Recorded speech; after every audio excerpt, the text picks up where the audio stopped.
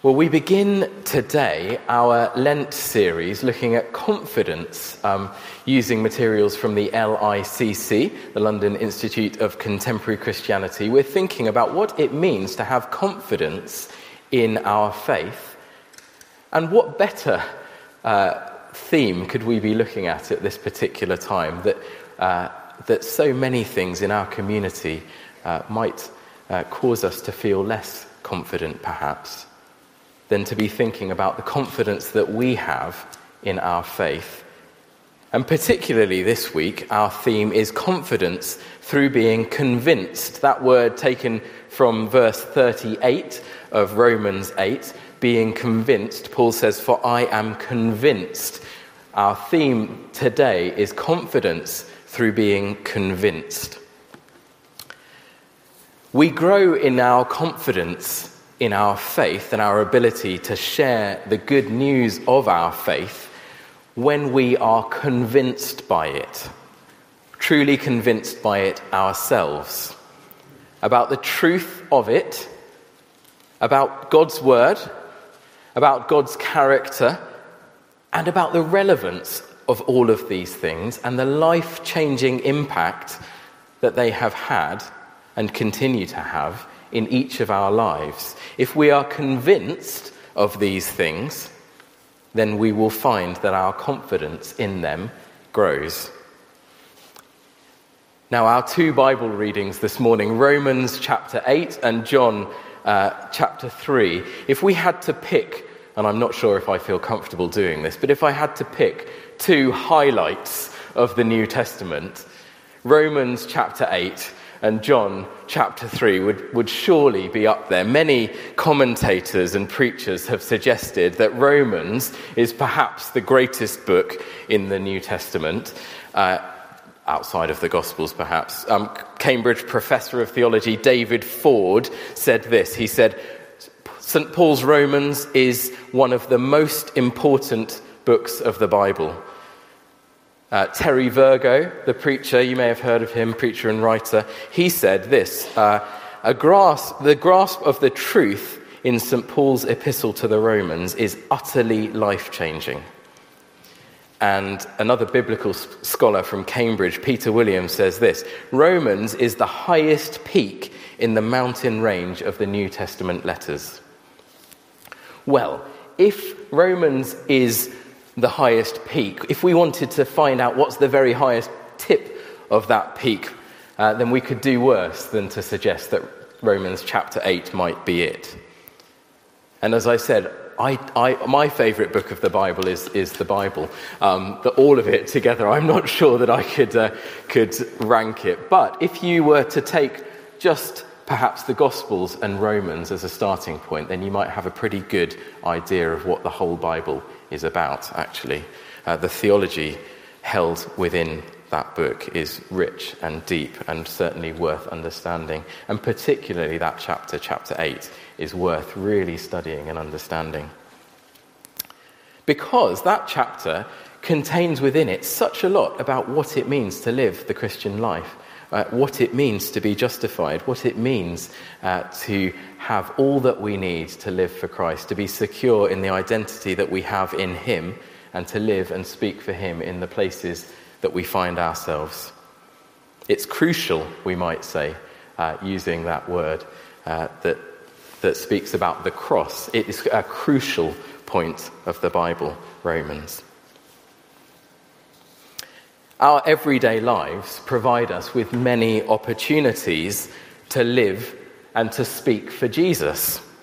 But if you're anything like me, often we'll find our confidence fails us outside of our Christian circles, when we find ourselves in places of work, of rest and of play in secular society.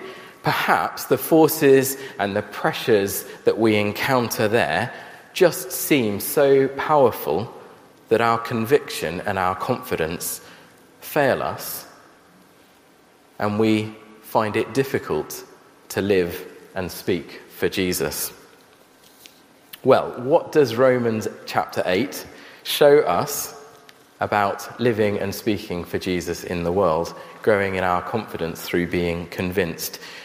Romans chapter 8, Paul says, God has not left us alone to do this. He says that we have been equipped by the Holy Spirit to live a life of integrity, of faith, and speak and live confidently for Christ wherever we may find ourselves. The word that Paul uses, convinced, means to be entirely persuaded of something, to just completely trust it to be so. Paul is so sure of the power and the victory of God and the equipping of the Holy Spirit, all that God has done and is doing in the world, that he is able to say that he completely puts his trust in it. Is that any different for us today? Is God any less powerful and victorious than he has ever been? No. Thank you, Arthur. You're right. No, he is no less powerful and no less victorious than he has ever been. Perhaps, though, we are not always as convinced as St. Paul was, and because of that, we become less confident. But if we are in Christ, we have his Spirit. That is a promise. We have God's Spirit, so we can be convinced that all who are in Christ, all who have been given the Holy Spirit, can be convinced that nothing can separate us from the love of God in Christ. That's what verse 35 says. Because Jesus has triumphed, he is victorious over everything that could possibly separate us from the love of God in Christ. The sin, the brokenness of the world which separated humanity from God, has been overcome.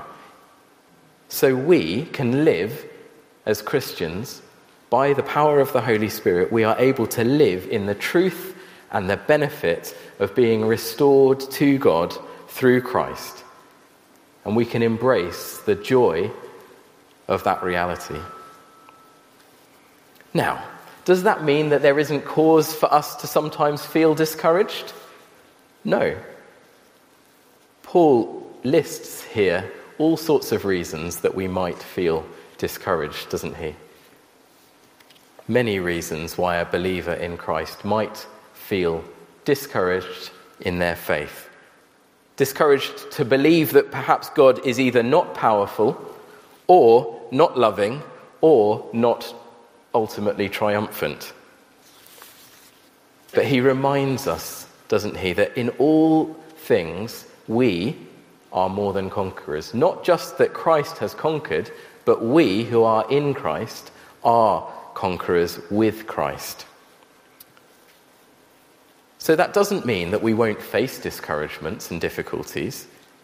It doesn't mean that we won't see things in our lives and experience things which might lead us towards doubt in God's goodness or his work in the world. But when viewed from the perspective of security in who Christ is and who we are in Christ, those things which might otherwise have been discouragements can actually build us in our confidence and in our faith in God. So instead of being daunted or discouraged, the challenges we face can actually strengthen us.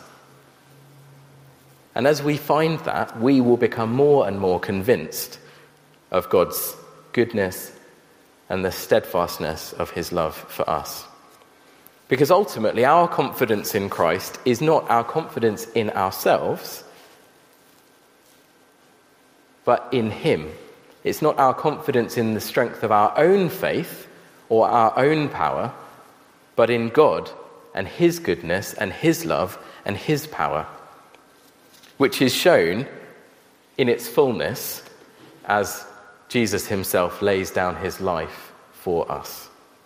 That is the victory of God. That is the love of God shown to us, that he would send his only Son to even die for us, so that everyone who believes in him may not perish, but may have eternal life. And in the light of that truth, even in the face of death and persecution, hunger and need, all of the things which Paul lists, we can have confidence because we know the truth of God's character. He hasn't kept what he is like a secret from us, but he has made himself known to us in Christ. That gives us conviction. That persuades us. God himself came to meet us in Christ, but not only to meet us, but to die for us. Paul became convinced because of what he knew about Jesus, what he knew about God through what he knew about Jesus. And we have the Holy Spirit as Christians too, to equip us and to convince us of who God is and to keep our conviction about who we are in Christ too. And as we come to know our identity as entirely secure through Christ with God, then no external circumstance, however challenging, however daunting, however discouraging, can get between us and the love of God. We know that we cannot be shaken, it says elsewhere in the New Testament. We who are in Christ, we are loved by God, who is completely and entirely trustworthy, faithful and true, unchanging and everlasting. On Wednesday this week, as I mentioned earlier, Francis underwent surgery at St George's in Tooting, St George's Hospital in Tooting, at about almost exactly the time that 40 of us gathered to pray for her, amazingly. The team of surgeons at St George's are amongst the best in the world. In fact, perhaps they are the very best in the world in what they do. The treatment that she has had and is receiving and will receive is of the most high standard, the most excellent kind of treatment that you could hope for in the circumstances. The teams there really know what they are doing. They've done similar things before, and they will do similar things again. Does that make it any less daunting to be the one facing treatment? Does it make it any less of a worry to be the one needing surgery?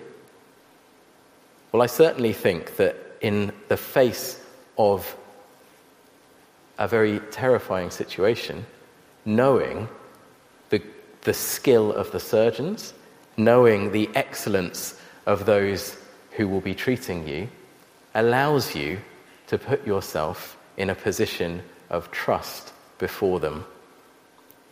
Being convinced that they really do know what they're doing allows you to allow them to do their work. Because of what we know about that hospital and that surgical team, Francis and Jolien were able to put their trust in that team in that very important moment. But, as I mentioned too, 40 of us gathered to pray at the same time. At the same time as being reassured by the excellence and skill and the goodness of the hospital's surgical team, we know that Francis and Jolien are both even more convinced and confident in God's goodness and his ability to help them in their time of need too. We heard, didn't we, from Jolien, those signs that God showed even in the days leading up to surgery of his hand over this situation. Being convinced both of the surgeon's skill and excellence, but more so of God's goodness. Being entirely secure allows us to trust. Being secure in God through Christ.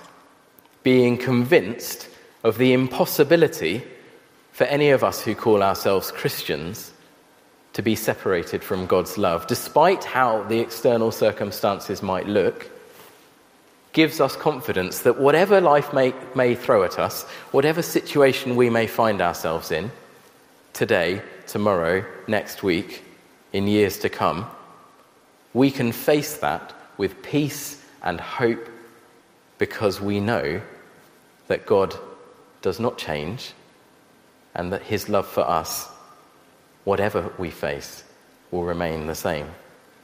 And as we learn day by day to put our trust in him, perhaps when it is especially difficult to do so, our confidence in him grows. And we come step by step to a place where we can trust that truly, in life, in this life and beyond, God himself is all that we need. And when we find ourselves in that place, we are entirely convinced, as St. Paul was, of God and his goodness, all the complexities that could possibly exist, all the challenges that we could possibly face, are not the things which shape our confidence or knock our confidence, but actually start to build our confidence in Christ. It's easy to be confident in Christ when everything is going well. Not so always when things are not, but maintaining that conviction and confidence through challenge strengthens its resolve. We see God's presence with us. We see his Spirit at work in us and through us and in our circumstances, and we notice the confirmations of God's love for us. And we see that his love does not rely on our circumstances, and that our confidence does not need to be because everything is going really well, but is actually lodged entirely in who God is and not on us, and who we are, or where we are, or what might be challenging us at that time. So if I can find for myself reasons to remind myself why I am convinced of God's love and goodness and his work in and through me, founded in what Christ has done, then I will find I can more easily place my trust in him day by day, at all times and in all places. And as my trust in him increases, that's when our confidence to speak for him increases. Our confidence to live for him increases. If we find ourselves concerned, therefore, by issues of life and death, illness, surgery, if we're concerned by things that have happened in the past, might happen in the future, if we're worried about people, about situations, about governments, about wars, whatever it may be, if we have any kind of concern, I think when Paul says neither height nor depth nor anything else in all creation, that's his catch-all, isn't it? Nor anything else in all creation. If I've missed anything on my list, I've got it now. Anything else in all creation. Nothing can separate us from the love of God in Christ. What more do we need to live confidently for him than to know that nothing in all creation can separate us from the love of God in Christ? How do we remind us of these things, ourselves of these things? We know them to be true because they have been revealed to us through Scripture, through Jesus, and are illuminated for us by the Holy Spirit. And in prayer and in reading the Bible and as part of a community of faith, we can remind ourselves and we can remind one another of the truth of this never-changing love of God. And that builds up our confidence, breaks down our concerns, and allows us the confidence to speak for Jesus and to live for Jesus wherever we may find ourselves and whatever we may face. So in this particular season, perhaps where we might be prone to feel discouraged, we might be prone to feel doubtful, we might be prone to worry, let us learn to put our trust and our faith in God step by step and grow in our confidence through being convinced of his goodness, that nothing can separate us from what he has shown us in Christ, his great love for each of us, which will not be changed or shaken or moved. So now let me pray for us all. Father God, we thank you for your great love for us, which is higher and wider and deeper than we could ever know. We thank you that in Christ you showed us the strength of your love, even to the point of giving yourself to the cross, Lord. And we thank you that nothing in this world, height, depth, or all of creation, could separate us who are in Christ from your love. Help us each to really absorb the reality of your love for us, that we might day by day find ourselves more securely held in you, that in every circumstance, whatever we may face, we will be entirely assured, convinced of who you are, what you have done and are doing, and who we are in you. And that really knowing that, Lord, we would be equipped by your Holy Spirit to live and to speak for you, for your glory and your praise and the growth of your kingdom. In Jesus' name, amen.